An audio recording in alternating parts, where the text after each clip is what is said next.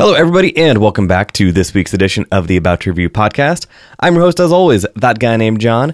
Make sure to like, follow, rate, and review the show on every podcast platform there is. Blueberry, Stitcher, iTunes, Podbean, Podbay, all of those. You can also stream the website, stream the episodes on the website every time. Stream the episodes on the website, aboutreview.com. You can also see full show notes and links to the guests. Make sure to follow it on social media as well. At About to Review, Facebook, Twitter, Instagram. Go to youtube.com/aboutreview and aboutreview.threadless.com. Whew! Okay, I can breathe now. I just kind of breezed through that in like 10 seconds. On today's episode, we're going to be talking about 2 new movies and 2 new TV shows. So a little combination episode. The movies are going to be Den of Thieves and the third of the Maze Runner and the last of the Maze Runner films, Maze Runner: The Death Cure. And then the 2 new TV shows are going to be Black Lightning and The Alienist. My guest for this week is a returning guest and fan favorite, Tim Hall, the People's Critic. Yeah, thank you. Good to be back. I cannot wait to stream your website. It sounds exciting. Yeah, you can stream the website. It is molto bene. Where do I stream your website from? Podbay, Podbean, iTunes, Stitcher. There we go. That'll be fun. Yeah, I'm excited. My friend Lisa asked me why I was a fan favorite. I don't know. I didn't have nothing to tell her. I mean, I could go over the list. It's okay. Let me just pull that up. type. No, you're absolutely a fan favorite. Every time you were on, I get some great feedback. So, and you have easily been on more than any other guest. Yeah, because I don't have a life. But you know. This is episode 92. Wow. Are you going to do something special for your 100th episode? I have been trying to figure out what it is, but yes. You should interview a sex bot. The new ones. they talk. I saw an interview. That was on Desus and Mero. I was almost on the floor laughing at the latest. Did you see that clip? Did I send it to you? With the guy's got a bot that's living with him? And his just family? Have you seen that clip? It's like an old interview. Yeah. The end of the clip. The one he has a few of them? No, he's got one. Okay. It's like his girlfriend that lives with him and his dad. Course. And at the end of the clip, it's like the bot has its tongue sticking out of his mouth. And his dad is like, hey, I'm leaving. He's like, yeah, we get the house to ourselves. I saw that at work. I laughed so loud in my office. It just... Oh, man. Okay, and I'm not shaming anybody. Go ahead. No king shaming. What is crazy, though, is I would rather... that person, male or female, whoever, has that doll that they spent $2,000 to $5,000 on or whatever. It's a lot of money. It is a lot of money, but I would prefer that than a skin suit in the basement. True. So, weigh out those cost and benefits. But does the bot lead to the skin suit? No, because I think the bot will curb those appetites. I have no idea. Anyway. So do you take it to Geek Squad if it's broken? You just show up at Geek Squad with a bot and just throw it on the counter. She's broken. Hey, this is I think it's got a bug in it. I don't know. Right. The Wi-Fi's off. But then the nerd takes them back to give it a firmware update. Yeah, see? These are the things we have to think about. And Skynet. Yeah. Every time. Okay, so not only like sex bots or sex bots, whatever. All of the stuff they're doing, like Boston Dynamics. Yeah, with that those stuff robots. Is scary. Whoo, boy. Like how could you watch Terminator and then do this? Right? How? I don't understand. One of the funniest videos, and I'm sure I've sent it to you, as of when they were doing like basically the crash tests. Yeah. With the robot. Knocking them down. Now, and there's a guy who did like a voiceover for it. Mm-hmm. It is one of the funniest things because this robot like picks up a box and this guy with a hockey stick knocks the box out of him. He was like, oh, okay, Rob. He was like, okay, and he does it again. He was like, not funny anymore. Yeah. He was like, You see that one with the robot shooting guns? Yes. Yeah. Why would you do that? Why would you put guns in the hands of a robot? It was like the viral marketing for War for the Planet of the Apes, or no, for Battle of the Planet of the Apes, when it showed a chimpanzee with an AK-47, and people were like, they really filmed that, blah, and it was like, when he starts shooting the humans, right? I was like, that was Weta Workshops. Granted, it could happen. Anyway, so for episode 100, I'm sure you haven't thought about it yet. Oh no, I've been spending like months thinking about it. It just I need to figure out what to do. Although, John, I know you. Don't overthink it. I know. Don't overthink it. Not even joking. 4 months ago, don't overthink I put it in my phone. Anyway, but with the last episode of About to Interview, last week with Adam Schleichhorn, that was episode 10 About to Interview. So technically, I have produced 102 episodes of this crazy experiment. Right. It is madness. All right, so 100th episode. We'll look for it in a couple weeks. Yeah. That's going to drop in February. Is that going to be Black Panther time? No. Black Panther doesn't coincide with your 100th episode? Let me, because I put it in my phone. The 100th episode of About to Review will be on March 28th. Oh, wow, no. Yeah. Yeah. Okay, March 28th. Yeah, March 28th. I am planning some stuff for February, for Black History Month, for About to Interview. I'm lining up some really cool guests, so keep your ears out for that. Okay. Yeah, so those 2 movies and those 2 TV shows are what we're going to talk about. But before we get into that, going into the original theme song produced by Damian Randall of Ill-Mannered Media. Let's all go to the lobby. Let's all go to the lobby. Let's all go to the lobby to get ourselves a treat.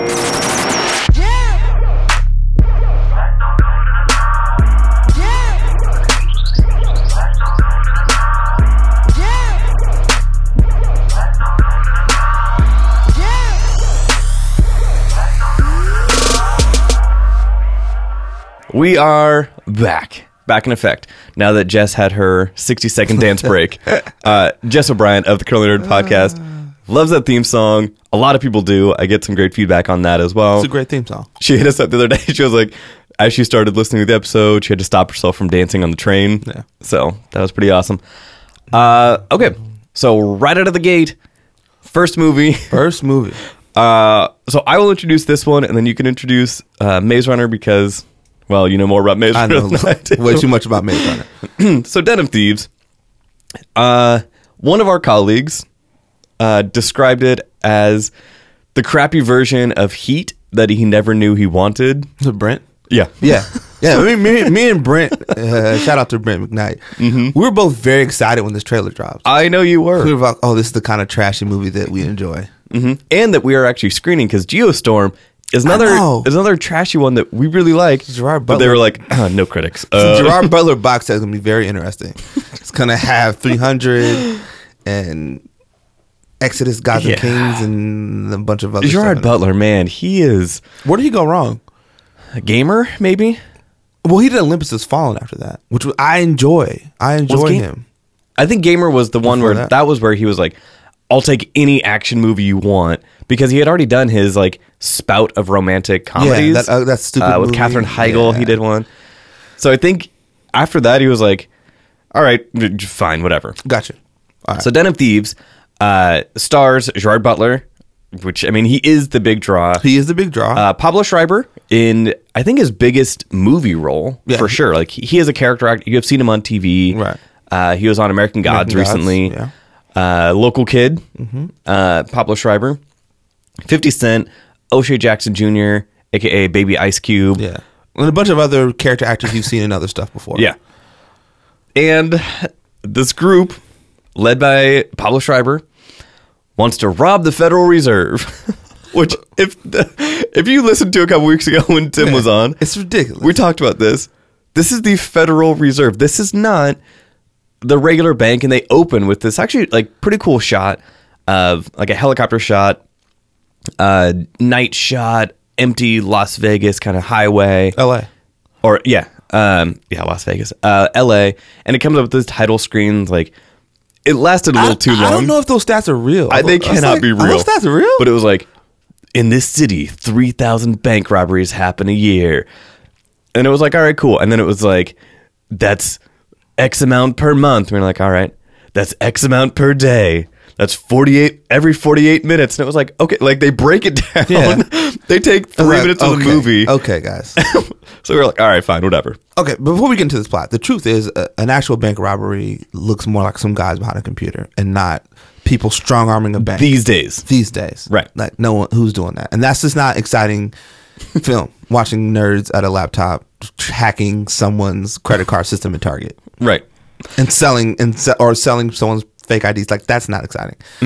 So you need excitement, so you go with the old school bank robbery. And then LA, years ago had that. You can find the clip on YouTube. Those armored guys who showed up to rob the bank and it had that shootout with the LAPD. Those dudes had all that armored, those high power weapons and armored guns, and we've since see that play out in movies since then. A million times. All these other movies have played out the same scenario, and this is much of the same. You get a specialized group of police who operate outside the law to get the job done, led by Big Nick, played by Gerard Butler, and his cronies, who are just as criminal. Right?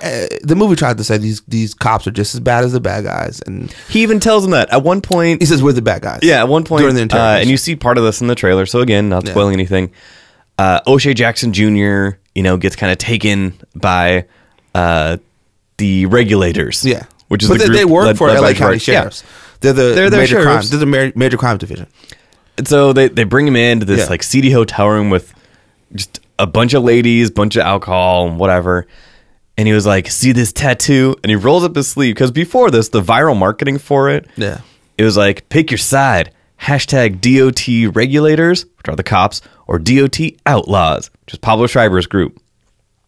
We never once hear the bad guys referred to as outlaws. Yeah. I mean, through context clues, yes, they're outlaws. The regulators part is one scene when Gerard Butler looks at O'Shea Jackson Jr. and is like, "See this?" Pulls up his sleeve and he has a tattoo, like a terrible tattoo that says regulators under, and he was like, "You're not the bad guys. We're the bad guys." Yeah. So there's that, but also they're up against highly trained, skilled thieves. Yeah, like the outlaws who have been are robbing banks for years, and they're all ex special forces. Yeah. So these guys are skilled. So you've got one skilled group against another skilled group, and the criminals are trying to do the impossible heist. This is something we've seen in theater in movies since I can remember, right? Whether it be freaking, Point Break. Like, you got a skilled group of people, and O'Shea Jackson Jr., who plays Donnie, is the new guy. He's the new wheelman. So he shows up, and he's the guy. He gets pinched between the police and the thieves. And they don't hide the fact that they know that he's being interrogated. So that's out front in the movie. And that was kind of clever. It's clever. Because it was like, okay, everybody knows each other now. Yeah. Like, there's a scene in this Japanese restaurant where it was like, okay. Yeah. Like, before that, we see the totally cliche. We see the cops with the big cork board and the pictures with lines drawn of like, all right, who's the head of this organization? Oh, that's my favorite. And I love that. And then you see the bad guys being like, all right, we did surveillance. These are the quote unquote good guys.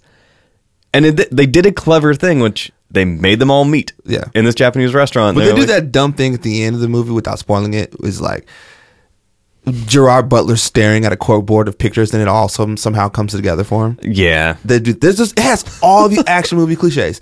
It's got the shooting range. It's got the ridiculous strip club scene.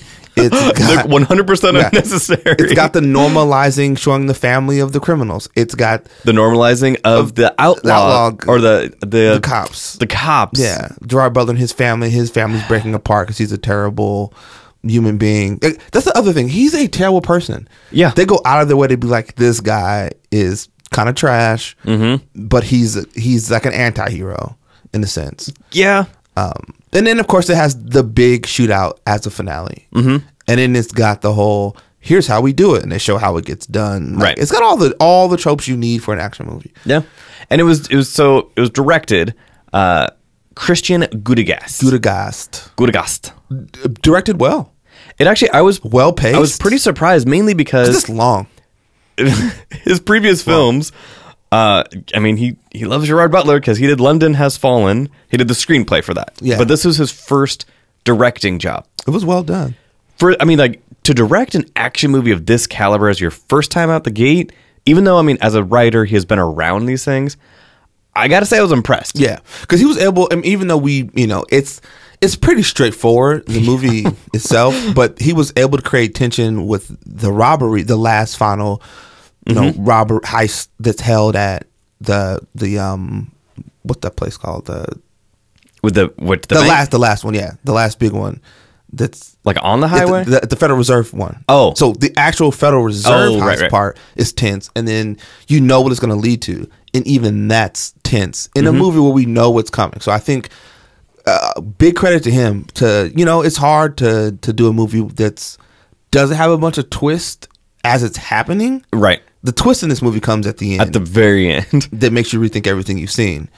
But as it's happening, you're pretty much just watching a straightforward action film. And he builds tension and pacing and action and fear and doubt into what's happening well for a movie that you see. I mean, we see all of it coming. Nothing is a surprise. No.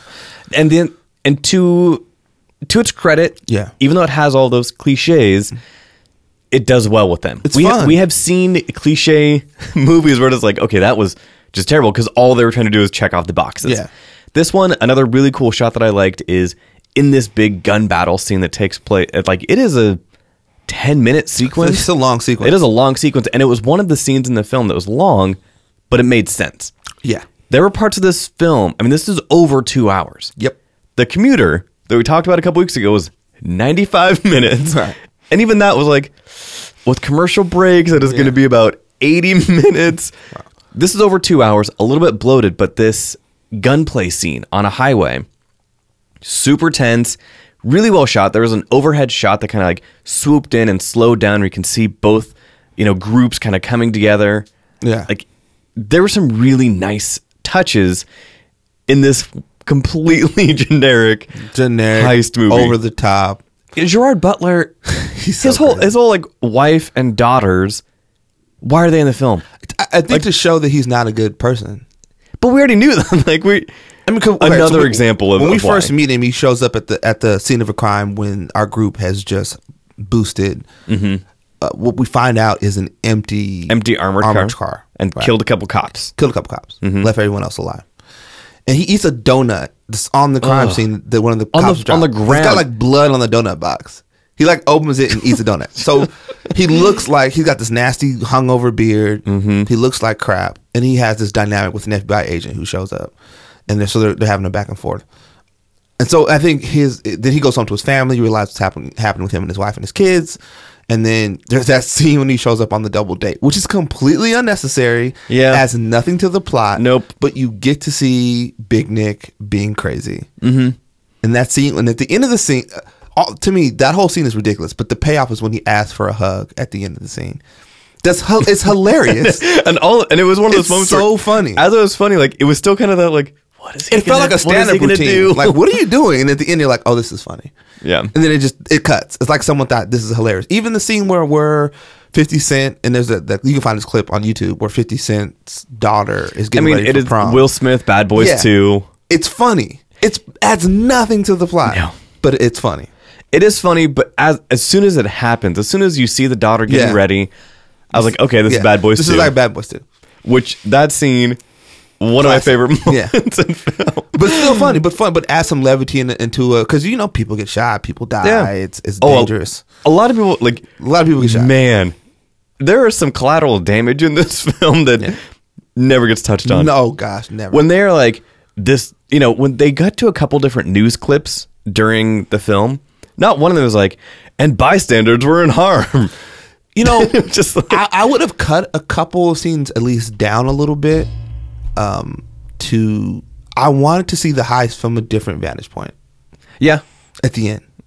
Oh, for sure. That would have been dope. That's that Ocean's 11 stuff that they do well. Mm-hmm. We're like, oh, I thought I was seeing something, but I was actually seeing something else. Like, I would have loved to see all. They do a bit of it. A little bit. A bit, but like, I want to let's watch the sequence again. Was it Ocean's 12 or 13 when the Fox or whatever? Yeah, the Fox second one. Second one, when he was like, I got your diamonds. They're like, we've been watching you the whole time you've been watching. They go back and show it.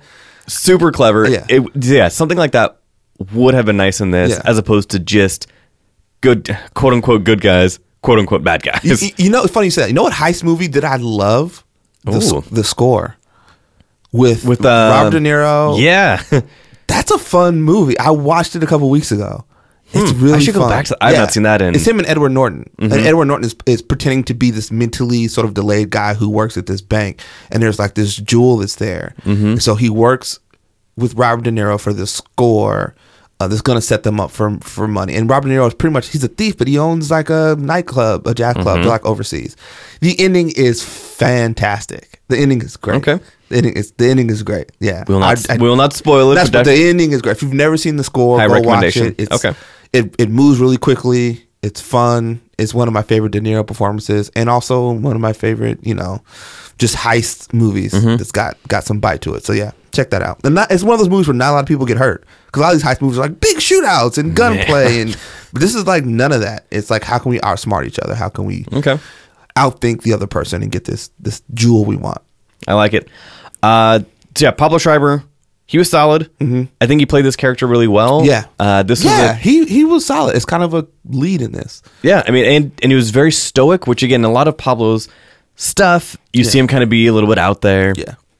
This, he was like, man, a few words. Yeah. And I think that played to his strengths. Like, he had a presence too that I think is important for that kind of role. I forget how big he is. The dude is big. He's a big dude. Like, he stands next to 50 Cent. And 50 Cent, I mean, granted, is not very tall, but wide. Yeah. Pablo Schreiber is a big dude. And I was like, okay.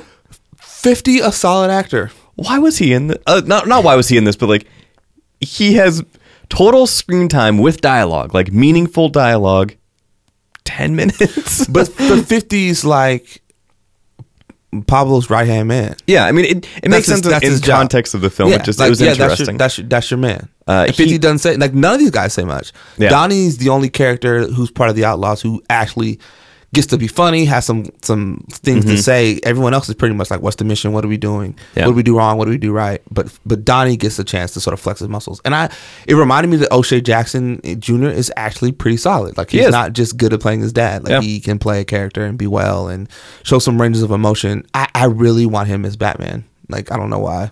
O'Shea Jackson Jr. I want him to play Batman. As Batman. Yeah. What? I do. You have lost your mind. I have.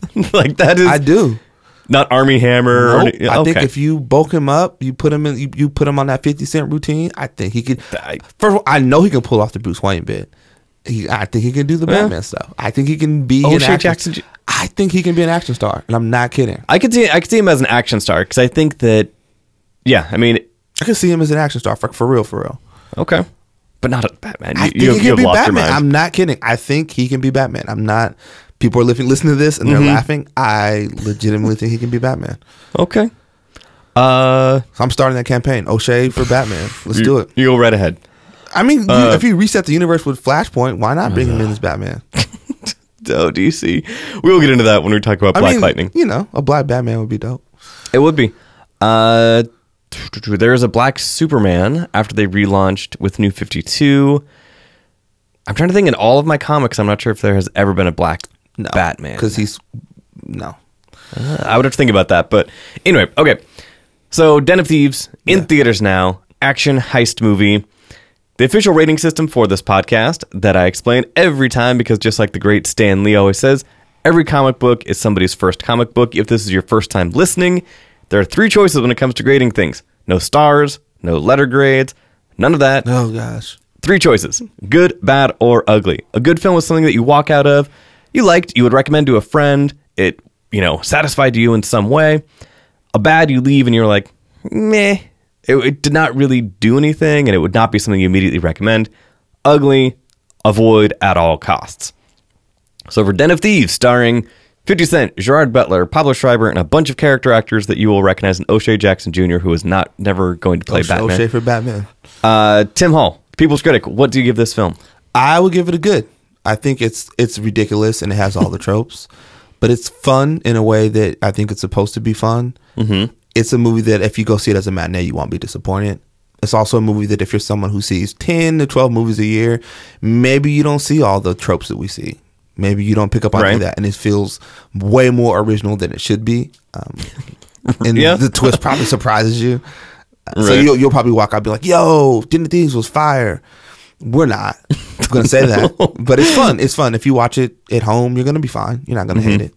And it's funny for a movie that's as long as it is, it keeps your attention the entire time. Okay. Yeah. For me, I agree with a lot of what you said, and I think you said something also just real quick, and you're like, if you watch it at home, you'll enjoy it. This one kind of wavered between bad and good for me, only because I just have a hard, like, $15, even a matinee, there are some big screen moments. Yeah. But not enough to really kind of get you out of your seat and, go out there. This is something you could easily wait for Netflix for. Oh, that's no doubt about that. But I did enjoy it. The acting was surprisingly solid. There were not just one, but 2 UFC fighters. Yeah. In this film for one I noticed at the end. Brent was talking about it. Yeah, one of them was at the end, and then Max Holloway, Yeah. the current lightweight champion, or feather, he fluctuated. Anyway, lightweight champion was in the beginning, and I was like, okay. I mean, hey, here's the thing for MMA fighters: diversify, Get your coin. diversify. Like, there's a reason that GSP did some movies. He did Captain America. He will be getting residual checked as Batroc the Leaper the rest of his life. Yeah. So, I think my final grade, I mean, I'm going to give it a bad. Oh, look at you turning on O'Shea Jackson Jr. First of all, you can't be Batman. Now you hate it. Now you hate his. Oh, movie. right. But I mean, it definitely is a high bad because it just is a little bit too long, a little bit bloated. But it easily could have been good. And I think you watch it at home, like you said, people are going to enjoy this film. Yes. So People are going to enjoy. People won't walk out being like, hey, they hated it. No. People will say it was generic. yeah. Man, I've seen it before, or I loved it. But people aren't going to walk out and say this movie is trash. Yeah. So I would give it a bad, but at the same time, it was a decent film, had some really cool stuff in it. Very well made. All right. So, next film. Next Maze film. Runner, The Death Cure. Full disclosure. Full disclosure from John, who knew we were watching this weeks ago. I did. For those who do not follow me on social media, first of all, why you're listening to this is now super awkward. I went into Maze Runner. I had the two previous films. I have a digital copy, so I was like, all right, gonna watch those because I missed the screenings for both of them when they came out a couple years ago. Gonna watch those to prepare for the last one of the film franchise. I did not. We told you. I told know. you to watch the first one, and we said, listen, you can just YouTube a review for the second one that fills you in, or watch Yeah. Somebody said, like, read the Wikipedia page. You're Yeah, fine. it's a zombie movie that they chase through the Scorch, and they're trying to find Thomas and his friends. Yeah. But there's context that these two films give that you miss in the third film. Completely missed. So I still had not seen the first two films. I saw the third one. I would recommend just watching the first one. Okay. It's legitimately, at the end, the last 5 minutes, they do the, like, we're setting up a franchise thing. But the first movie kind of... In the first movie. Okay. It kind of is its own sort of... Contained film. thing. A very contained story about Okay. kids in a maze. Okay. So you go ahead and explain first of all, the franchise, because again, I really did not know that much about it. Well, it's been on hold because, Dylan O'Brien got injured doing the stunt, which I think the movie opens with, which is I was wondering. the car stunt with the train. Yeah. Yeah. So I think he got injured. He was like, hooked up to a bunch of machines. I mean, it was bad. It was bad. Real bad. He shouldn't have stole that thing from the... Shouldn't have did that. Shouldn't have taken something from Indian Burial Ground. Here's like... I watched enough Brady Bunch to know that. Well, that, or just like whatever belief system you have. Holy places, Yeah. sacred places, even Stay if it is away. not something you agree with, just be respectful. Yeah. Is what it comes down to. I remember going to this temple in this Buddhist temple in Vietnam and being like, you know what? I'm not going. I don't want to disrespect this place. Let me just stand outside and I can peer inside. There's all these shoes outside. I have a photo of it too. I'll show you. It's just the tons of shoes outside this temple. People in there Interesting. praying. I didn't want to disrespect them. They're in there praying. Like, I'll chill. I'm here to take some photos and get out. Italy, same thing. Same thing. What, like walking around Italy, where if you push down a brick at some point, somebody's going to be like, "That brick was there I since know. the second century." Like, Don't do that. So Anyway. anyway, Maze Runner: The Death Cure is the third film of the Right. Maze Runner franchise. It stars Dylan O'Brien, Barry Pepper's in this movie. Who am I missing? Who else? Giancarlo Esposito's in it. Giancarlo, he was great. He's great. Is he in all of them? He's in the second one. Okay. He shows up in the second movie. Because the first movie was just about them in this maze. So okay, It's essentially Thomas and his friends. so Hunger Games. Yeah. Like, is it? No. So it is a bunch of kids, and yes, I'm Hunger generalizing Games, for Hunger YA. Games is a much more expansive world from the beginning. Okay. It's all of these districts, and then we meet Katniss, and we learn about the games. Like, the games don't come into play until the second half of the movie. Right. When she pops up in that crazy sequence. With So Maze Runner is It opens with the maze. okay. Then you learn what's happening, but the entire context of the film takes place inside this maze. And then they try to escape the maze, and it sort of expands the world a little more. And that doesn't happen until the end of the film. But and so why? And these are all things that, and Please ask questions. and Go these ahead. and and we're not spoiling anything. So the reason, and I found this out the night of this movie. So there's a plague, It's a plague. a virus that is Turns people angry. Okay. Yeah. Basically, like 28 days later, Train to Busan style. Yeah, type of zombies, and they call it the Scourge or something. Okay. But these this maze is Yeah. set to find out if the kids have a antibody or So like these kids are immune. And okay. So they put and these they have no kids idea in this- why. They have no idea why. Okay. They put these kids in this maze, and you see some of this in this film. When they have their friend, they go to get their friend, and he's locked up by Wicked. So Wicked is this group, and they're using like whatever chemicals come from these kids being afraid, and As a temporary cure. yeah, as whatever that produces, they're hoping that the cure is in that. So it's in their blood. So they So it's an experiment to see if they can find the cure. gotcha. That is what the maze That's itself. what the maze itself was for. Okay, so then So in the obviously second movie, they when break out. when they escape, they realize that Wicked, these people save them, and they realize that Wicked is behind us. They end up in this home with a bunch of other kids, and then Thomas quickly realizes that they're taking these kids in there, they're using them, and Okay. essentially killing them to try to find a cure. So him and his crew escape, but they have to escape out into the Scorch, which is a ruined world, and they're having to fend on their own. And 'Cause at this point- they're being chased by the infected, which is like zombies. Then they run into Giancarlo Esposito and his daughter, who you meet in his group, and she's been bitten. So they're waiting for her to turn, but she gets Thomas's blood, and and then at the end of the film, the girl who's with them gets taken by Wicked. A couple other people get murdered. And So the girl who is in this movie, yes, So there's a girl in this the doctor girl. Yeah, she was she in the first? She's in and the first second? movie. She's the only girl who shows up in the maze. It's all boys. It's the only girl that pops up. Okay, But you realize that her and Thomas have had a history, and they once, were in, which we find now, the Last City. because they make reference, and again they make references reference a in bunch. this to There's a couple reveals, which we won't spoil. But Right. you're like, okay, clearly this is from another movie. I don't know, because there's history here. because there were so many of those, and at one point I was gonna nudge Tim and be like, I was not going to be that person. You were I gonna am be that that guy. person. I know I did it once. Yeah. But yeah, who sits there and be like, wait, was this in the second one? During the third movie, I just kind of let it happen. Yeah. So All right. So this movie is essentially, we open with Thomas and the group trying Thomas to... and a tank engine that he is after.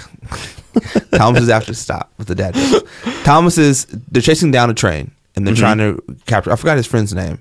The old dude. No. Oh, the Asian- Mano? Mano. Yeah. They're trying to get Mano because Mano was kidnapped in the last movie. So trying to get Mano back. And they're working with this group, and Barry Pepper is leading this group of kids, and he realizes they rescue a bunch of kids, but Mano's not on the train. So he decides, him and a small group of people, to go to what they assumed is called the Last City. Right. Or they were like, oh, we heard rumors of a place Yeah, called the Last City. and Where- people were like, where Wicked is. yeah, people were like, there is no, The more- there there's no are more no cities. cities. Like, So they realize there is a Last City, and it's got these gigantic walls up to keep the zombie people out. and the pores. And the like- pores are outside the walls trying to get Right. in, which is probably the realest thing in that movie. Pretty much. So all these rich people are living their dead. There's cars. There are people going to work. They're living their Buses. bus system, train system. There's a curfew. People are living their day-to-day lives as if the world isn't ending around them. But they're actively trying to find a cure. Right. And they think that killing these kids is a cost to Right. finding the cure and saving everyone. And they're trying to get money, continue getting funded to do this. So they end up having to break into the last city to find Mano. And Because for whatever reason, his body, they think, produces a different version of this antibody, or they Yeah. can extract Extract it a from his higher blood concentration and of help. this. Yeah, so that's why he's there. Right. Yeah. So that's essentially the movie without spoiling too much of it. Oh, and also you meet my man Walton Goggins shows up with the ugliest makeup and half a Man. nose. I Okay. love him. So, and this is another thing where the whole thing, I just kind of released myself Yeah. into this movie. First of all, I hate doing this. I am the person who was like, oh, I started watching that show you recommended. I started on the new season. Should I go back? Yes, absolutely go back, start from the beginning. Yeah. This was the first, Hunger Games. I saw the second Hunger Games before the first one. Oh man, I still have not seen the very last Hunger Games. the last one is actually pretty good. Okay, the fourth? Yeah, The fourth one, the second part of the last movie. right. This, Anyway. was the last story up into two parts. Gotcha. So with this one, I was like, I'm just gonna let this happen, judge it as a movie. Yeah. after the movie, I'm going to have a ton of questions. So then Walton Goggins shows up. Melty McBurnface. Yeah, he looks disgusting. He is awful. But he has his own, like... He's helping Thomas and his friends get into the city, but he has his own motives for it. Yeah, and so we're not really sure. And I was not really sure. And I was like, okay, maybe he was part of the second movie, first movie. Nope. So after the film, when I'm just hanging out with all of us critics, just being like, all right, so you guys all know I did not see the first one. Yeah. Who was that guy? Everybody was like, we have no idea. Yeah, he just shows up. He's like, and I was like, whoa. They build this whole thing. Like, he has this group of adults and he is this leader. And nobody, like, there's no context of him in the earlier films. And they're like, nope. He shows up. He's like, he's essentially leading the poors outside the building, and they want their rights. They want protection. They don't protect the stuff they don't have. Right. They've got to fend for themselves, and he feels like they call them cranks. Yeah, the cranks or whatever. Yeah. So that's essentially the story. It's Thomas and his buddies trying to break in, Trying to save their friend. Save their friend. And what is interesting is the goal is to save their friend, not caring about the rest of the world. No. Do they at this point, in the context of the films, know that A, they are immune, and B, Yes. that the adults essentially are dying out planet wide? Yes. Okay. It's not the adults. Like, So some anybody- of the kids aren't immune. Oh, I thought it. But they're immune. Some of the adults are immune. 'Cause the way like that if you they notice structured when it- they're in a city, there's some Yeah. people wearing masks and people who aren't. Oh, okay. So okay. when they show the city, it's that sort of like cattle call of people going to work every day on the Yeah, yeah. subway. Some people have masks on, some people don't. Okay. So some people are immune, some people aren't. From the way it was structured, maybe it was just because, again, this is my first one, and with a lot of young adult fiction, Yeah. for whatever reason, the kids are the next generation are the ones that are immune that then need to, No, and some of the kids are sick because we Okay. find out Gotcha. one of his friends is sick, and that's part of the storyline. Right, okay. And he says, like, maybe part of the experiment was to see how a normal person dealt with being amongst a bunch of people who are immune, which makes sense if you're trying to figure out if there's a cure or not. I was like, oh, that makes sense that they would do that. Yeah. There were not one, not two, but 3 people from Game of Thrones Yeah. in this, and all 3 of them have been in all 3? No, Okay. Littlefinger's been in the second and third one. Okay. And same with my boo, Natalie Emmanuel. Mm-hmm. She was in the second one. And very small. I forgot she was in this movie. Well, she showed and- up on screen. I was like, oh, yeah, that's right. She's in this. As soon as The joy. as soon as she shows up, With her faux locks. I Go just ahead, look at girl. Tim, and Tim was like, "I now love this movie." I love this movie. This is great. More of her on screen fighting or something. You mean more than like the 3 minutes? It's yeah. fine. It's fine. Okay, so I mean, Wait, who else from Game of Thrones was on there? we had the boy. What boy? He played Jojen Reed. Oh, that's he was the right, Green right. Seer. Yeah, Never mind. Yes. Littlefinger and then Missandei. Yeah. So Littlefinger, the other part, Littlefinger is hunting them down. Right. He's like committed. is- He's committed to the cause. Committed to the cause. So he's the big bad in the film. And he does it well. Yeah. Mainly because, I mean, he has looks like so like smarmy and he has kind of a rat face where everything like, is just I'm kind of going like, to double cross you at some point. oh, 100%. And then who is the dude with the crazy eyebrows? He was in Detroit. Not gonna talk about him. That is a spoiler. Oh, That is Right. a spoiler. is it? Yes. Okay. It's a spoiler because you haven't seen the other 2 movies. Sorry. Never mind. Did you not even pick up that context in the film? I did. Oh, right. When they first run into him? Okay, never mind then. Yeah, you got to edit that out.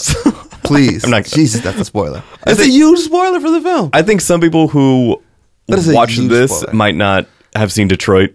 Those are 2 very different audiences. That is anyway, a huge spoiler. I apologize if anybody Huge actually spoiler. picked up on that. Jeez.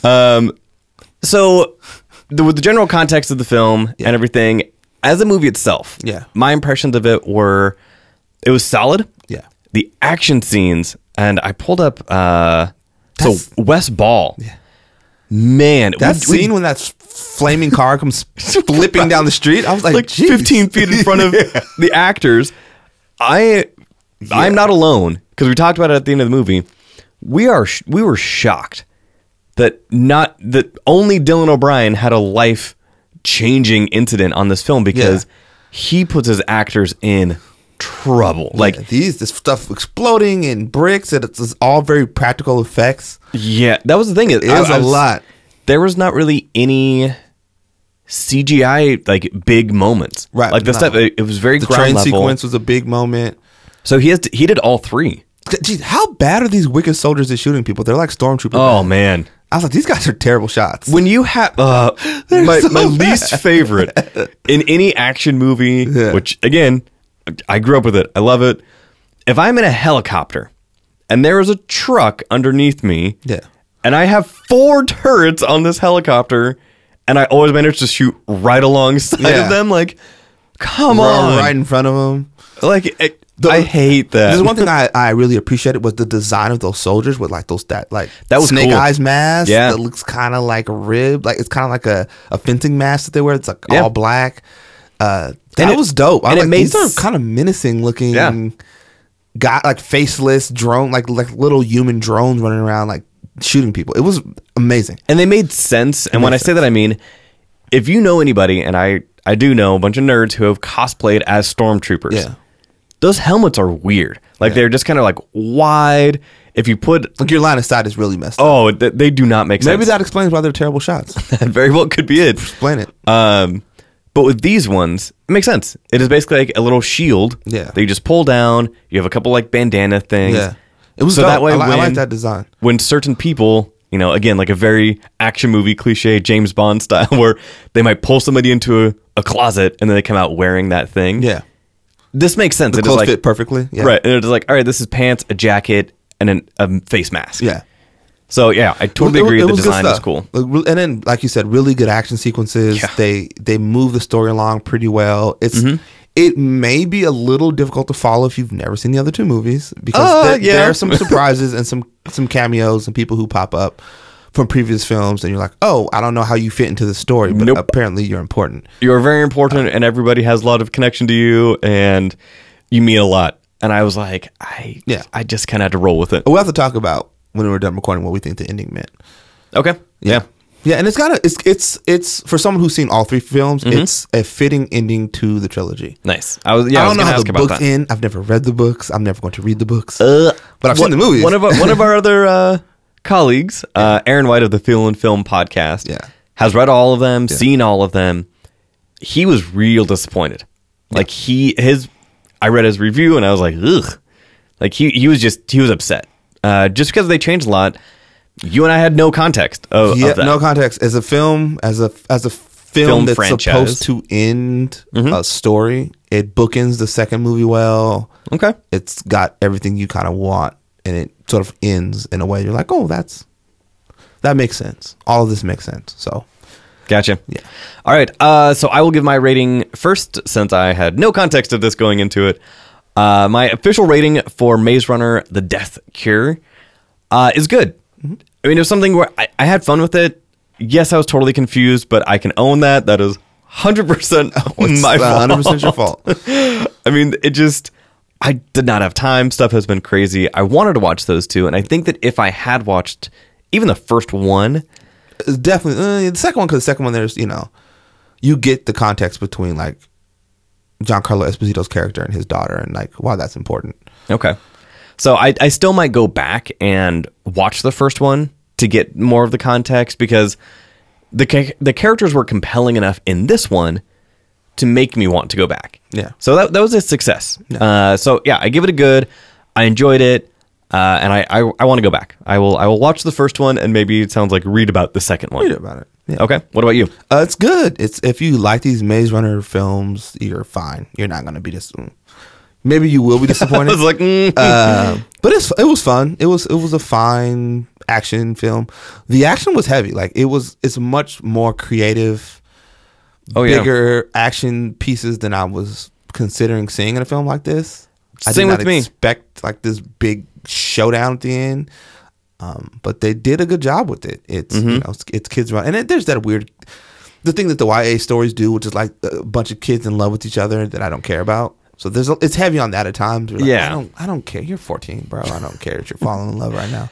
And that was something that I did hear some not complaints about, but the doctor, the girl, what's her, Christine or something like that, like. Yeah. It is not like Beverly Hills 90210 back in our day, where everybody kind of maybe looked 17, and then you had the woman who was like 30. Yeah. She looks significantly older than the rest of them. But I get it. It is a movie. I can kind of get past that. Whereas some of them, you're like, wait, all of them are supposed to be the same age? Yeah. So... Yeah, like, isn't that little kid Newt? Is he the same kid from your favorite movie? Which favorite movie? Come on, man. We just talked about it. Look at his face. Uh-huh. I want you to look up Newt. Right. I know exactly who it is. Click on his IMDb and see what movie pops up. But another thing, while you're looking that up, you talk about, like, I just watched Stepsisters for some reason. I watched that movie. These women are too old to be in college. That was like the funniest part of it. Like, they all looked, they were in their 30s playing like undergrad students at a college. Steps is on Netflix. The ending is a mess. It's such a bad movie. Like, I can't believe when I text you guys, I was like, "There's 50 minutes left." Was like, I thought the movie was almost over, and I was like, "No, right." So he was there's like, 50 more minutes. And Damien told you, and he was like, "Your time's not worth it." Like, it's really not worth it. Okay, so Newt was played by Thomas Brody Sangster, aka Jojen Reed. Okay, from Game of Thrones. What else did you see in there? Red Nose, Star Wars: The Force Awakens as a First Order officer. Okay, I don't recognize him from that. Keep scrolling. Maze Runner, Thunderbirds Are Go, Maze Runner, Phineas and Herb, Wolf Hall, Phantom Halo, The Maze Runner, Game of Thrones, American Dad. Keep scrolling. Keep scrolling. What did you just see? What was he in? Love Actually. Love Actually. He's in love with that little black girl. That's him. He was the best part of that movie. That's him. That was the only part. I'm surprised because he looks the same. I'm he really surprised does. you didn't notice it. Took me a second, yeah. Mm-hmm. He was the best part of that. Was the only storyline of that movie that I liked. The rest of it was garbage. But yes, he has the best moment in that film when he is drumming and the girl looks at, and he looks and they smile at each other and she looks away at some other boy and he just like his face just changed. He was like, oh, that's what it is. Yeah. The best part to me is the airport scene with the kiss. That's the best. That's the best. Terrible. That's the best. He chases her down the airport. Again, like I said, it reminded me what happened to me in 7th grade. So of course. I'm partial to it. Okay, cool. So 2 goods for us. 2 goods for Maze Runner: The Death Cure. Sorry, Aaron. We enjoyed it. I mean, again, like, and he has valid reasons for having some issues with it. He read this the books. This is why you don't read books, you guys. Exactly. Don't read them. Don't read here's a little deep cut inside knowledge. One of the original names for this podcast before Maze Runner? No, was Books Are for Nerds. Was going to be the name of it, and then I was like, a little too narrow. Say burn the books. Just keep it pushing. Okay, cool. So moving on from the 2 new movies to 2 new TV shows. 2 new TV shows. Right off the bat. So, new CW show, which I love the CW shows. You love them all? Flash is amazing. I love Flash. I enjoy Flash. I wouldn't say it's an amazing I love Flash. show. Supergirl hits me in the feels all the time. Yes. Supergirl all the time? Supergirl is amazing. Listen, everything doesn't have to be amazing. We can bring it down a notch. Supergirl is fun. I thoroughly enjoy every episode of Supergirl. There's a moment in each episode, similar to Flash, that gets me in the feels and makes me just so happy that. But you hated Love Actually, but yet Supergirl gets you in your feels. Love Actually is dumb. Legends of Tomorrow is just fun. Everybody on that show, like, they get to play dress up. Yeah. Every week and do different time stuff. Travel. Like, everybody, like, the behind the scenes stuff that I have watched of that, everybody's just seriously having fun. Yeah. Arrow, I kind of dropped off of. Arrow's dark. Arrow's the darker of the shows. Oh, for sure. Arrow's and that was, dark. that was the beginning. Without Arrow, we have none of We have none of that. Yeah. Arrow's dark. So this new show on the CW currently has no plans of incorporating into the CW DC universe. Well, you know yet. they will. Yeah. They'll have to. Especially with the critical reaction that this show is getting so far. Mm-hmm. So the show is Black Lightning on the CW, created and written by husband and wife couple, Salim Akil and Mara Brock Akil. Mm-hmm. So husband and wife team, black people writing a black show will always have a different voice and a different style. Listen, without knowing what you said, watching the first episode, I could tell there were at least black people in the room when this was being written. Mm-hmm. 'Cause it's not just bringing up race and racial dynamics. It's how they approach it, and part of those conversations that feel very real. Like when he gets pulled over, and that conversation with the cops is like so tense. Yeah, Just that's a real conversation. yeah. And even his daughters, even also before we get into like what this story's about. Mm-hmm. The complexities of the different black women on the show Yes. is what was like, okay, there's black people in this room because they're not just like black woman A and Yeah. black. It's like, no, the ex-wife is different than the daughter who's different than the other people in their show, and they all have different viewpoints, different ideas. How dismissive his daughter was after the incident at Club 100 was 100% real. Yeah. I was like, ooh, somebody's around some teenagers because they wrote her dialogue. They're like, there was a gunfight. You're like, it was whatever. You're Yeah. like, do you not like what? This is serious. Yeah. So before we get into the show, a little bit of context. Yeah. So on the table next to us as some inspiration, So Black Lightning. I dug out one of my comics. What issue is that? This is number 4. Number 4. So Black Lightning was DC's first black superhero. 1977. It was not their first black character. Their first black character was Black Racer, because of course this is the 70s, so it was like, who's this character? He's black. What's his name? Black Racer. Right. Black Racer is one of the most ridiculous characters. He's a black dude on skis from New Genesis, part of the New Gods that Jack Kirby created. New Gods. Who Thanos. eventually Thanos. Oof. Then there'd be fighting words. Black Racer is kind of the embodiment of death in the DC universe. He tracks down speedsters for the most part, but he is a black dude on skis. So he came in 1971. Black Lightning was DC's first black superhero in 1977, written by Tony Isabella, a white guy, but drawn by Trevor Von Eden, who is a black guy. So again, at least they knew. Yeah, there was some context there. Yeah. Phil Lamar. Especially then. When I talked to Phil Lamar, he talked about talking to Neil Adams, legendary artist. When he wanted to make John Stewart, Green Lantern, black, and sent the pages to the colorist, and they were like, so are you sure about this color? We don't really... And he was like, yes. He was like, what are you talking about? Yeah. So anyway, so Black Lightning, unlike a lot of DC characters, not a lot of like super rich backstory. Right. Issue number 4 that I have right here is part of a really small run that lasted like a year. He would pop up on other things. He did some Justice Society of America stuff, some Justice League stuff. That's where I saw him. That was my first introduction to him, was in other groups, not in like on his own. Yeah, so he only had his one series in 1977 to 1978. Did not last very long, and then they were like, we like the character, but we just bring him into other stuff. So the character is Jefferson Pierce, a former decathlete, gold medalist decathlete, who in his original appearances, his power set was very loosely defined, because this was 1977. Yeah. It was just King Exposition. Right. It was like, if I turn my belt this way, I can reverse the polarity. Every single character in these old comics talks about everything that they are doing and what their powers are. So his power set used to be kind of just a belt that that granted him electric powers.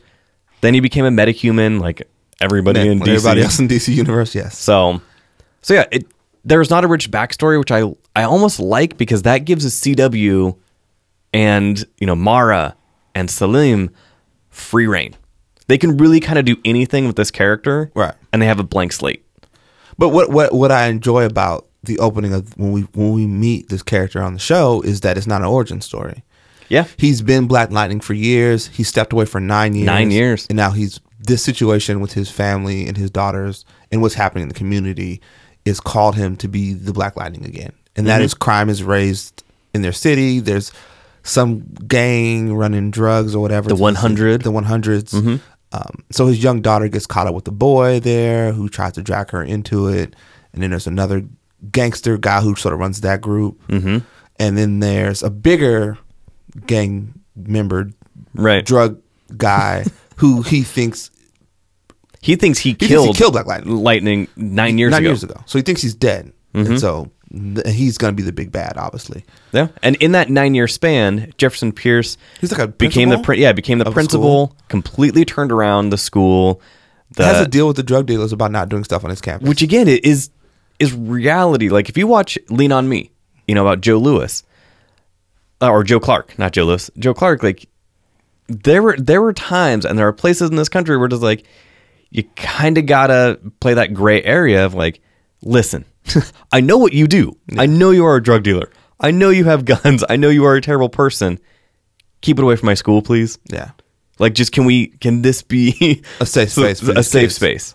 Yeah. So there's some of that, but there's that scene that we talked about before we recorded where he meets up with the drug dealer, and they're both trying to enrich these children. And you see, I forgot the character's name, but Lala.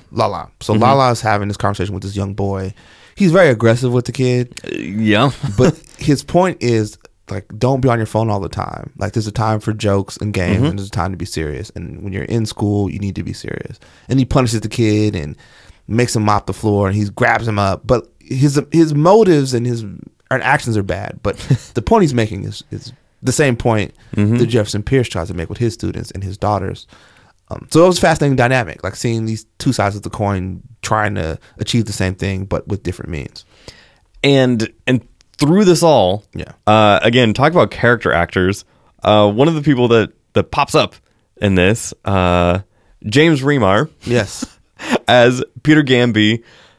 That was interesting, and it was something where I guess just the press for this and the marketing for Black Lightning, maybe not the greatest, and you can, because I think they just did not really know what to do with this, especially because they said this was not going to connect with the CW shows, as opposed to before.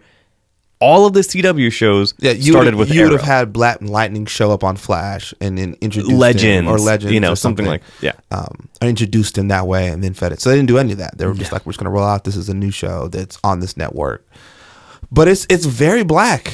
It's a show that's centered on a black experience in America. That's at the center of this story about a black superhero and his family and protecting his family. That isn't on any. No other shows doing that other than Luke Cage. Pretty much, no one else is doing that. And what is crazy is, so where this takes place, they call it South Side. Yeah, it's called South Side. So generic town. Well, what do you think it's supposed to be? Chicago? Well, in the comic book world, South Side was also known as Suicide Slum. Yeah, which is Metropolis. So he's south of Metropolis. So again, if they choose to, and they will at some point, because it is a CW and they have incredible writers with the CW. Hey, this is incredible. I don't know if it's incredible. I think the shows are fun. I think they're good at integrating each shows. I don't think it's incredible. That takes an incredible talent to take 4 shows. Yes. Legends, Flash, Supergirl, Arrow. Yeah. And write compelling stories that tie in. Again, I'm, as a fan of these shows, I don't think it's compelling. I think it's entertaining. I think they can be fun. I think Breaking Bad is compelling. I think The Wire connecting. It's so different, though. No, different. But I think when I think of compelling writing, I think about that. I think Black Mirror is compelling writing. Like Black Mirror is a show that you don't know what's happening until the end. Like, oh, this is what's happening. I think the CW shows are fun. I think they're smart about how they integrate all their shows. I don't think it's compelling. I'm not like moved by the words. Oh, I'm not moved. I'm not like, oh my gosh, I can't believe they said this on The Flash. What's compelling is their character development. I don't think it's necessarily, the way they infuse, Iris and her dad and Wally into the show without making a big fuss that they're black on a show that, centers around Flash. Like I think that's solid. But I don't think it doesn't compel me in any way. Well, the writing is also I mean, and this is no knock on it, but the writing is CW. It's cheesy. At the same time, but it's purposely that way. Exactly. And I'm fine with it. They know that audience with this show. This is another reminder. Why do the DC films struggle so much? Well, when you can tell, you know why. Well, because they have tons of money and tons of influence. That's not even it. They don't have a plan. Like there's a plan with DCW shows. Yeah, Greg Berlanti. They've got a plan. Whether it's cheesy, it's over the top. It's goofy. It's silly. There was a whole dance episode, musical episode they did. They Which is do weird awesome. flash forwards and Earth 2s and time travel. It's all of these sci-fi stuff, but they're connected and they're committed to being a connected universe. Yep. And that's why it works. DC's not committed to connecting anything, and that's why it doesn't work. There's no plan, and that's why it doesn't work. Yep. You can have all the money in the world, that's fine, but if there's no plan to connect any of it or make any of it make sense, then it's pointless. And I could not stop myself from thinking that while watching Black Lightning, being like, this is a really solid show. It's a solid show. The characters are developed, and we just watched the pilot. Yeah. The characters are developed. They feel grounded. They feel real.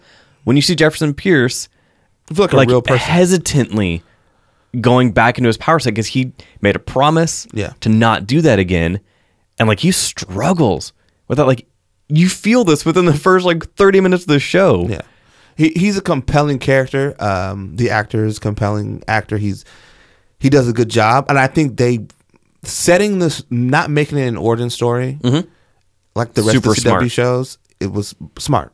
Yeah.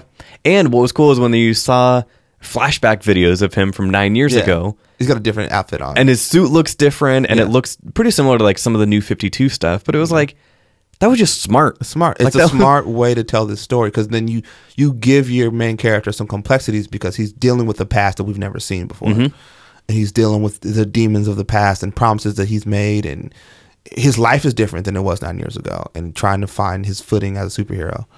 Yeah. So yeah. Cress Williams plays Black Lightning.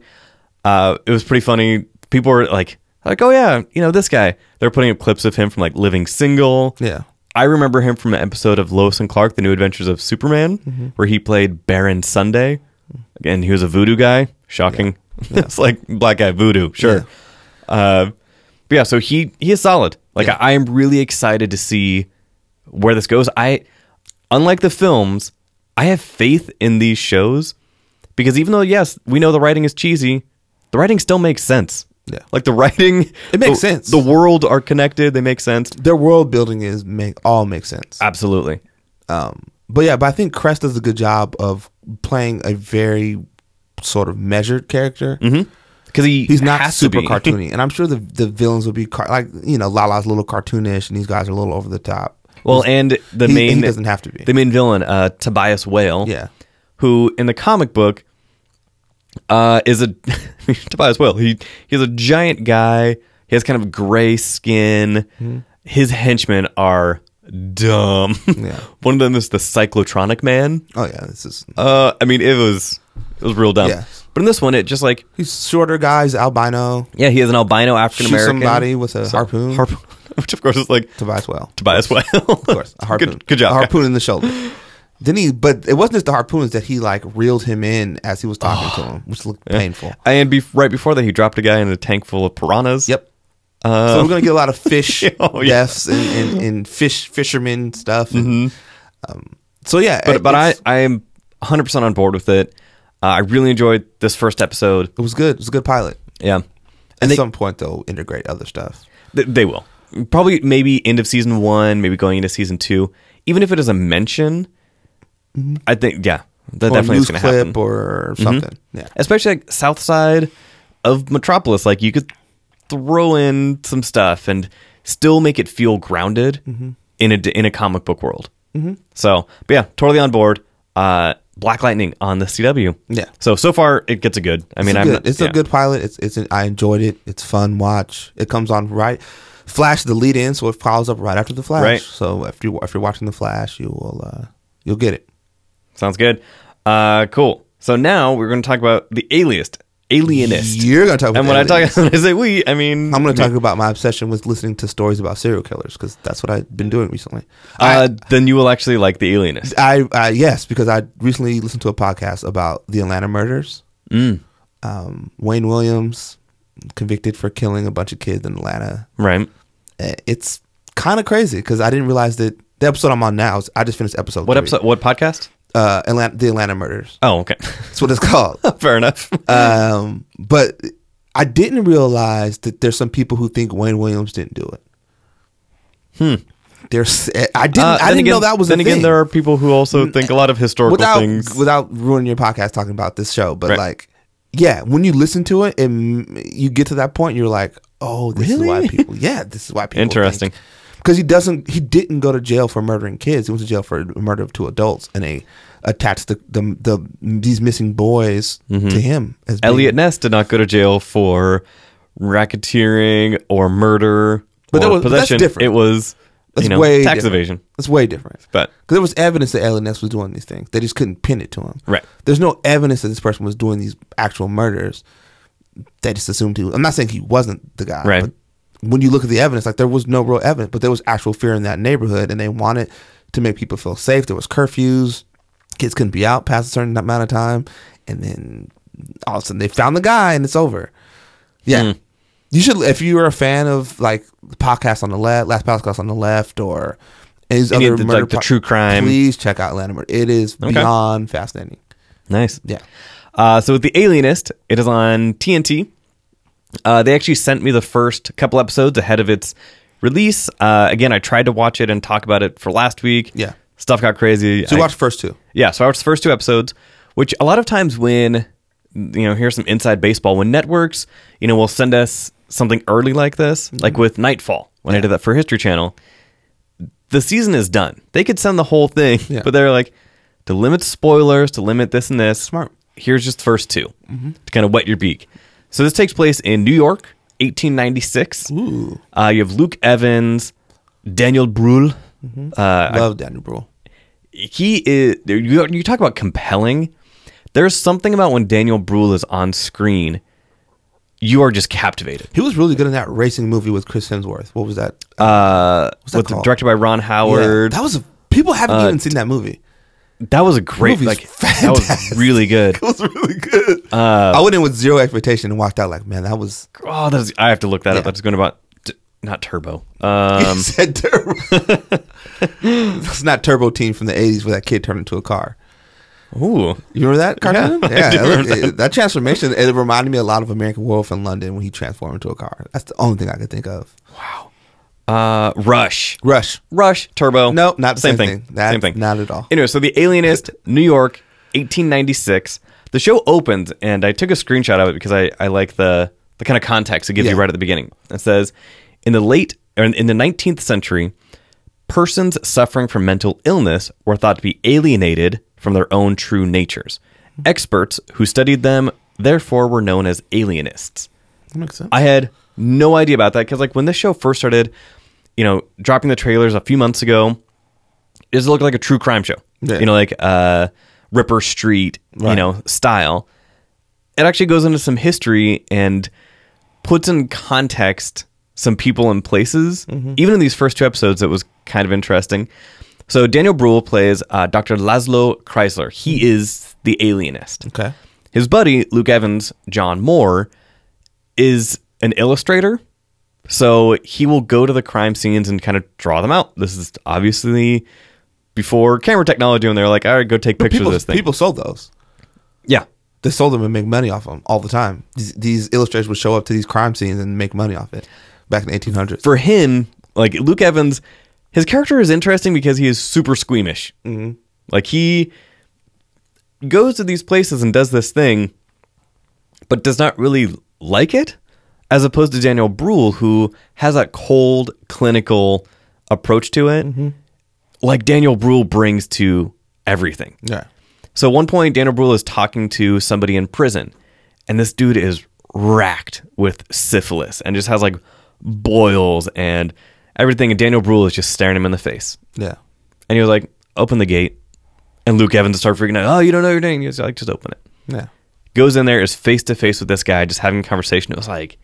So what is the story about? So the story is about, I mean, again, only in these 2 episodes, it opens with a murder of a small boy who is dressed like a girl.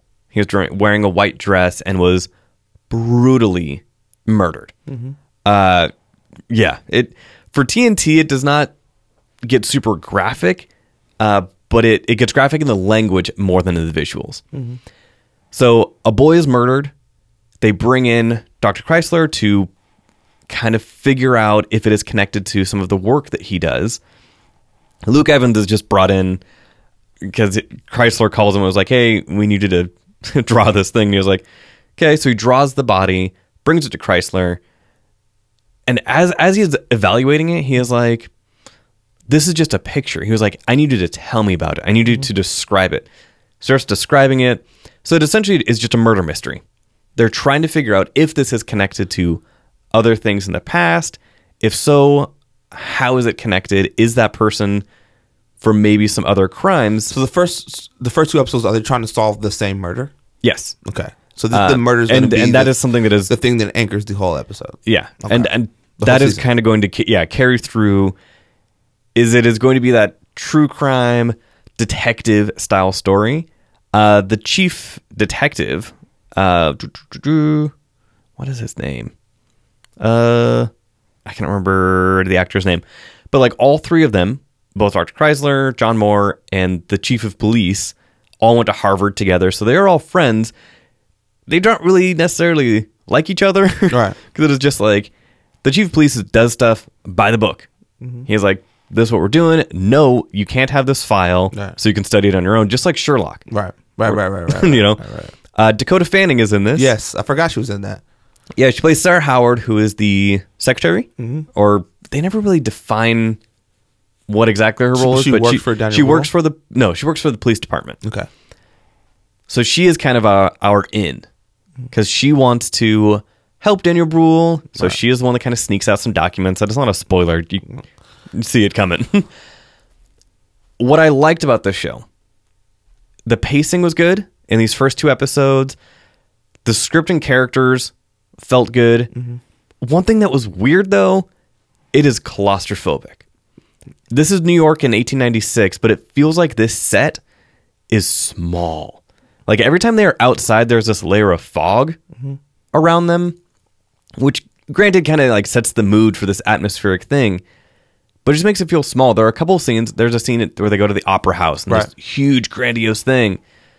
But a lot of the interpersonal stuff, a lot of the outdoor stuff just feels claustrophobic, and I'm interested to see if that is what they plan on carrying forward for the rest of the season. It felt very, very different. Right.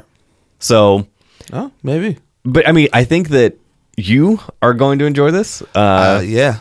It is the pacing. I did say, I mean, the pacing is good, but there are times when I was like, okay, like just because I have seen Ripper Street and Sherlock and all the other ones, I'm like, okay, like come on, we can roll through this. But for true crime fans, for fans of the Sherlock, Ripper Street genre, this is right up the alley. So yeah, I like it. So thanks to TNT for sending that to me. I'm on board.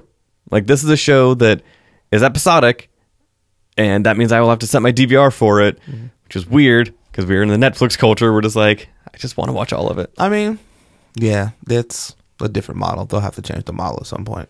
Yeah, At some point. But and I'm interested to see if Luke Evans.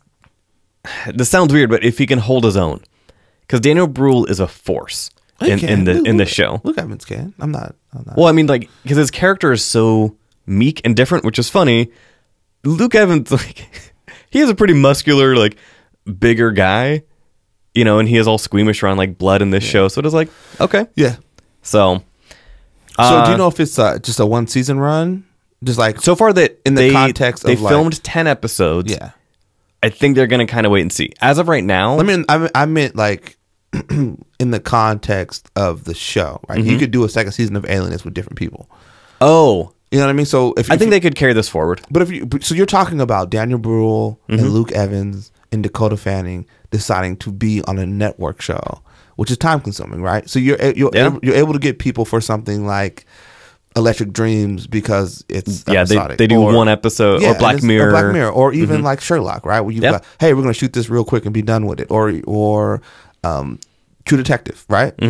And which seems to be the model. Like, we're going to get you for 10 episodes, we'll knock it out, and we can get on about our business. Versus, like, hey, you're going to be on The Good Wife, we're going to need your life for 9 months. Yeah, for 9 months out the year, which is difficult. When we think about, you look at the CW shows, you don't see these people in other stuff because that's time consuming. They film 5 days a week. It's time consuming. Yeah. So I don't know if you're pinning down these legitimate actors for that long of a time. I mean, So that is wonder true. how long the So show's yeah, on. as of right now, I know that they filmed and they are airing 10 episodes. Where they go from that, not quite sure. Before we get off television, 2 quick things that I saw that I really, really, really enjoyed. All right. The Versace murder thing that's on. It looked It interesting. was fun. Like, it's Now, a solid. That one is that about one a is not serial killer. episodic. It is just Yeah. It's 3. How many episodes? I don't know. It's the same people who did the OJ thing, so I don't know how many episodes. Oh, it okay. is. But it opens with his murder. Okay. So we open with the murder. I've been to that house. And then, I've been to the house too. Yeah. And they're looking at trying to find the guy who did it. And the kid who plays him is great. He's really good. So yeah, there's a bit of a backstory with Versace and his family, and his sister played by Penelope Cruz. And yeah, it's solid. It's real solid. What is interesting is real solid. one thing I questioned when it was getting made and they started doing press. So the Versace family, Yeah. all Italian. Why is all the major cast in this movie Latin? Who else is gonna get to play it? Like, that still is so crazy to me. Every time they do a Greek epic movie like Troy or whatever, there are Italian actors, people. But Like, I'm not saying they're not. But what Italian actor are you putting in this show to sell it to people? I'm sure It's still a product. I get what you're saying, Yeah. but this is still a product you're trying to sell. it was just kind of weird because, like, it would be one thing if who's Hands of Stone guy who plays Yeah. Versace, Edgar Martinez. Edgar Martinez.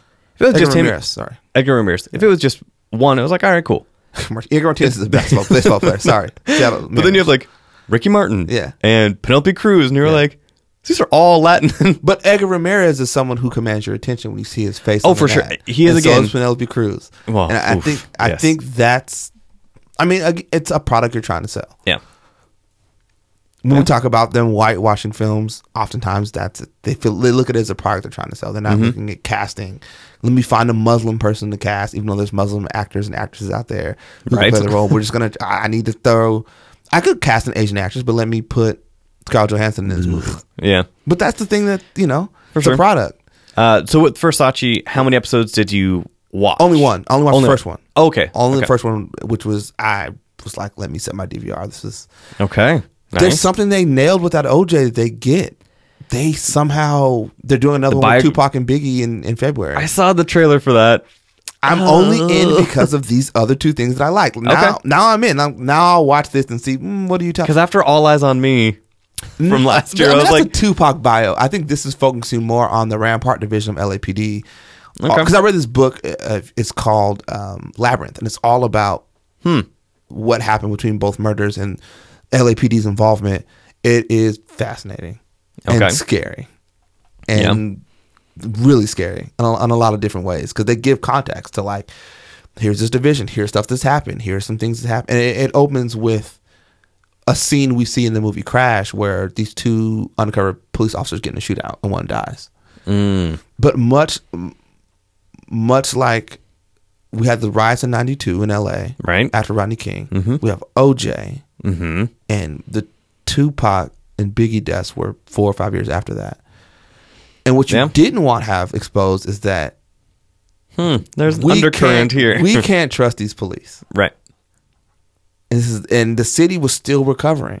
I mean, Tupac's death was 4 or 5 years after the riots. Yeah.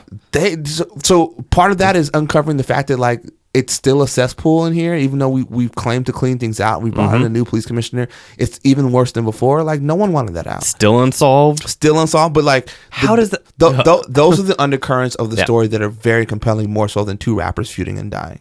Right. Is that involvement? So I'm hoping the show covers some of that. Okay. But I'm in because I enjoyed the OJ one, and They have I a solid track record. thoroughly am enjoying Versace after the first episode. The other show was Versace. Stop. The other show is Counterpart, which is on Stars. The first episode airs today, of the day we're recording, which is Sunday. Stars is free this weekend to help pump that promo. We post the promo on IMDb. Pump it up. They're putting in a lot of promo for it, but it's fun. It's a fun sci-fi story about J.K. Simmons. J.K. Simmons, and sometime during the Cold War, doing some experimentation, they created another world 30 years ago. Oops. And it's like a mirror world, but things are different. And so Everybody has goatees like in the Mirror World on Star Trek. yeah, it's like Fringe had a mirror world, and Yeah. Flash has a bunch of different Earths. It's the Yeah. same concept, and there's a hit going on in the world that we live in, the fictional world that we live in, and J.K. Simmons guy comes over to try to thwart it, and he needs to know more about the other J.K. Simmons and what he does in his world, and See, when they do things like that, where it is different worlds, then they can kind of play with temporal dynamics. Yeah. Because normally, if you're time traveling, you cannot interact with your former self. Yeah, it's a different world, so they're parallel. So the J.K. Simmons smart. the story opens with is a very meek guy, and he's walking around doing his day to day, and he wants to do more in his job. He feels like he can. His boss pretty much like, bruh, if it's gonna happen, it's gonna happen. It ain't happening for you. But then they have to call him in for this very important mission, and then they tell him, all right, man, you don't know what's happening, but this is kind of the deal. And very few people know about this. No one outside this building knows about it. But here's what's happening. And so his mind is blown, and this hit woman's running around, and they're trying to catch her. So is the woman trying to kill the alternate version of J.K. Simmons, or is it just she has a hit list? Oh, okay.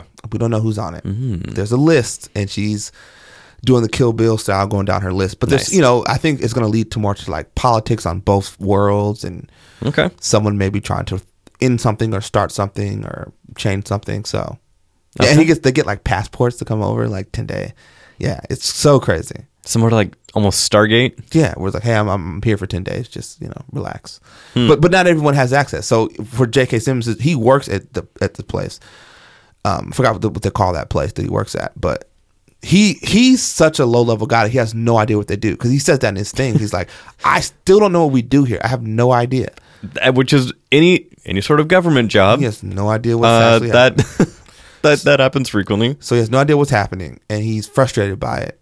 And you realize there's people in that building who do know what's happening. And so depending on your access, kind of know what's going on. So yeah, Counterpart is fun. If you enjoy sci-fi and other worlds and world building, it's worth a watch. I really enjoy. I watched first episode yesterday, and I thought it was pretty solid. Okay. Pretty solid stuff. I have been binging The Magicians. Gosh, on Netflix. I watched The Librarians. You watched The Librarians. I'm not going to complain. The Magicians it's a lot. It is a lot, but it is exactly what I love about sci-fi. Yeah. It's just like old school sci-fi shows. The writing is cheesy. The effects are pretty good. It is a fun show. Yeah, just silly. Like this episode, we go to a circus and someone has magic here and they're doing something weird. This episode, we go back in time. This episode, we go to a town that's stuck in the 60s and we don't know why. Like the last episode of the Librarians I watched, they were at a town where there were no accidents. Okay. But there was this thing there that was like, it was a fairy essentially who was like keeping the town safe. And they realize what's happening, but they've kept the fairy hostage, and the fairy... Librarians has been going on for what, like 5 seasons? Yeah, it's funny. They had that show has been going on for a long time. But they sort of like revamped it. Okay. It used to be Noah Wyle. Oh, yeah. And they did a movie. They did a couple movies. Two. They did 2 movies. So he was like the librarian. It was very Indiana Jones-ish. Yeah. And they rebranded. They've added some other cast members, and it's more like a team of people who show up, and they all have their special skills, and they're solving these unsolvable crimes. And the library picks up on these anomalies, and then much like Legend of Tomorrow, they have to go investigate. They show up and they investigate, and they figure out what's happening. It's all done in the context of 52 minutes of television. Sometimes there's 2-parters. Ooh, there's a lot of history there, and love, and family, and yeah. So it reminds me of another show that I just saw a new trailer for, or new thing for it while I was watching Black Lightning, Supernatural. Oh, I feel like that show has been on for like 12 seasons. Supernatural's been on forever. Like what? It's been every time I'm like, I've never seen an episode. Not one. It has a heavy fan base. Huge. And every time I see a trailer, I'm like, they look the same as they did when I first saw the trailer when it first came out. And I was like, good for those guys, just getting checks. Yeah. Cool. Good stuff. All right, so for this episode, we talked about Den of Thieves, which Tim gave a good, I gave a bad, but it was close to a good. It was a little bit bloated. That Maze Runner, The Death Cure, we both gave a good. It was a nice kind of cap to this franchise. For me, it was a solid individual movie. Talked about Black Lightning, totally on board for Black Lightning, excited for it. When you get diverse people of color in the writer's room, not just in the writer's room, but creating these shows, it matters. it changes the dynamic. It's not even. I mean, to me, it's more than a dynamic. I think you're giving these characters depth and warmth and experience more than just you're a black superhero. Mm-hmm. Right? You're seeing a black father. You're seeing someone who cares for people. You're seeing someone in the middle of a separation from his wife, and you're seeing a daughter who's growing up and trying to separate from her family. She's not just like the sassy black girl on the phone or the black friend. She's experiencing these things, and she's tough. His daughters are tough. Yeah, tough. They are tough, and that's the cool thing I like about they are tough. Yep. Yeah. Cool. The Alienist. I'm on board for it. Also, I mean it. So it comes out. This episode drops on Wednesday, Monday, I think. Oh, let me set my DVR for that. Monday. Yeah. So yeah, so it's gonna be aired Monday nights. I think so. I mean, there's nothing. This Monday Night Football's not on, so I guess. Yeah. I mean, yeah, it's January going into February, so and they were only doing 10 episodes. They can knock it out pretty quick. I enjoy it so far. Interested to see where the writing takes it. Yeah. Because any of these crime shows, they live or die by the writing. You can have great visuals, you can have great mechanics, but if the script is bad or the story, so yeah, I'm on board with it.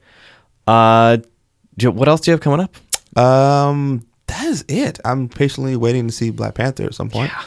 Yeah. All of us are. All of us are waiting for that, because that's when, not just that I'm a fan of the film, but I think that's when our movie season will pick up, because it's followed by Annihilation and followed by A Wrinkle in Time. And, yeah. January already had some huge hits, like unexpected hits. What was Paddington 2? I mean, that's not. I think they pushed it, but I wasn't. Like Paddington 2 holds a 100% rating on Rotten Tomatoes. People love it with over 100 critic scores. Like that is people love that movie. Madness. I grew up loving Paddington. Yeah, I had a Paddington blanket. Yeah. Yeah, there's not much, but January's been kind of a dull month. Kind of some movies, some okay movies, some fun stuff. Just pushing through to get to February. Just getting to February. So other than that, yeah, just chilling, man. Just trying to relax. Nice. And where can people find you on the interwebs? They can find me on the peoplescriticblog.com. They can find me People's Critic on Twitter, Instagram, Snapchat. Yeah. Sweet. Cool. As for upcoming things for this show. That's right. So next weekend, or rather this coming weekend, I will be up in Vancouver, Canada again. What are those dates? The 26th and 27th is when I will be there. Okay. Vancouver, British Columbia. Sorry.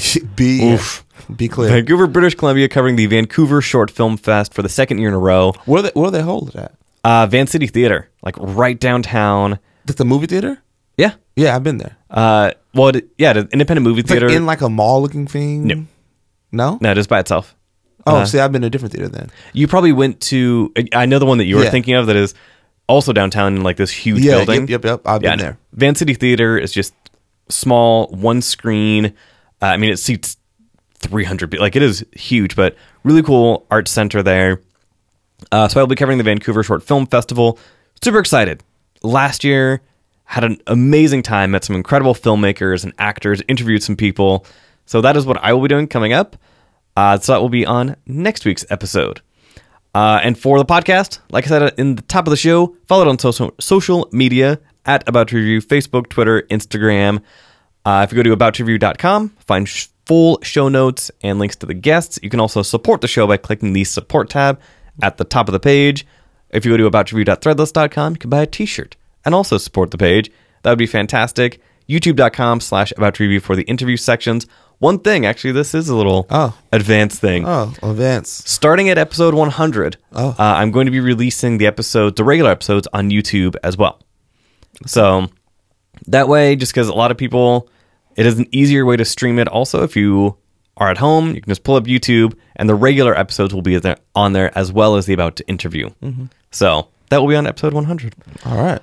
So for this episode 92 of About to Review, which is crazy, I have been joined by Tim, the People's Critic. And I have been your host, that guy named John. Thank you to Damian Randall for the audio editing services of Ill-Mannered Media, the Curly Nerd podcast, and the From Houston with Love podcast.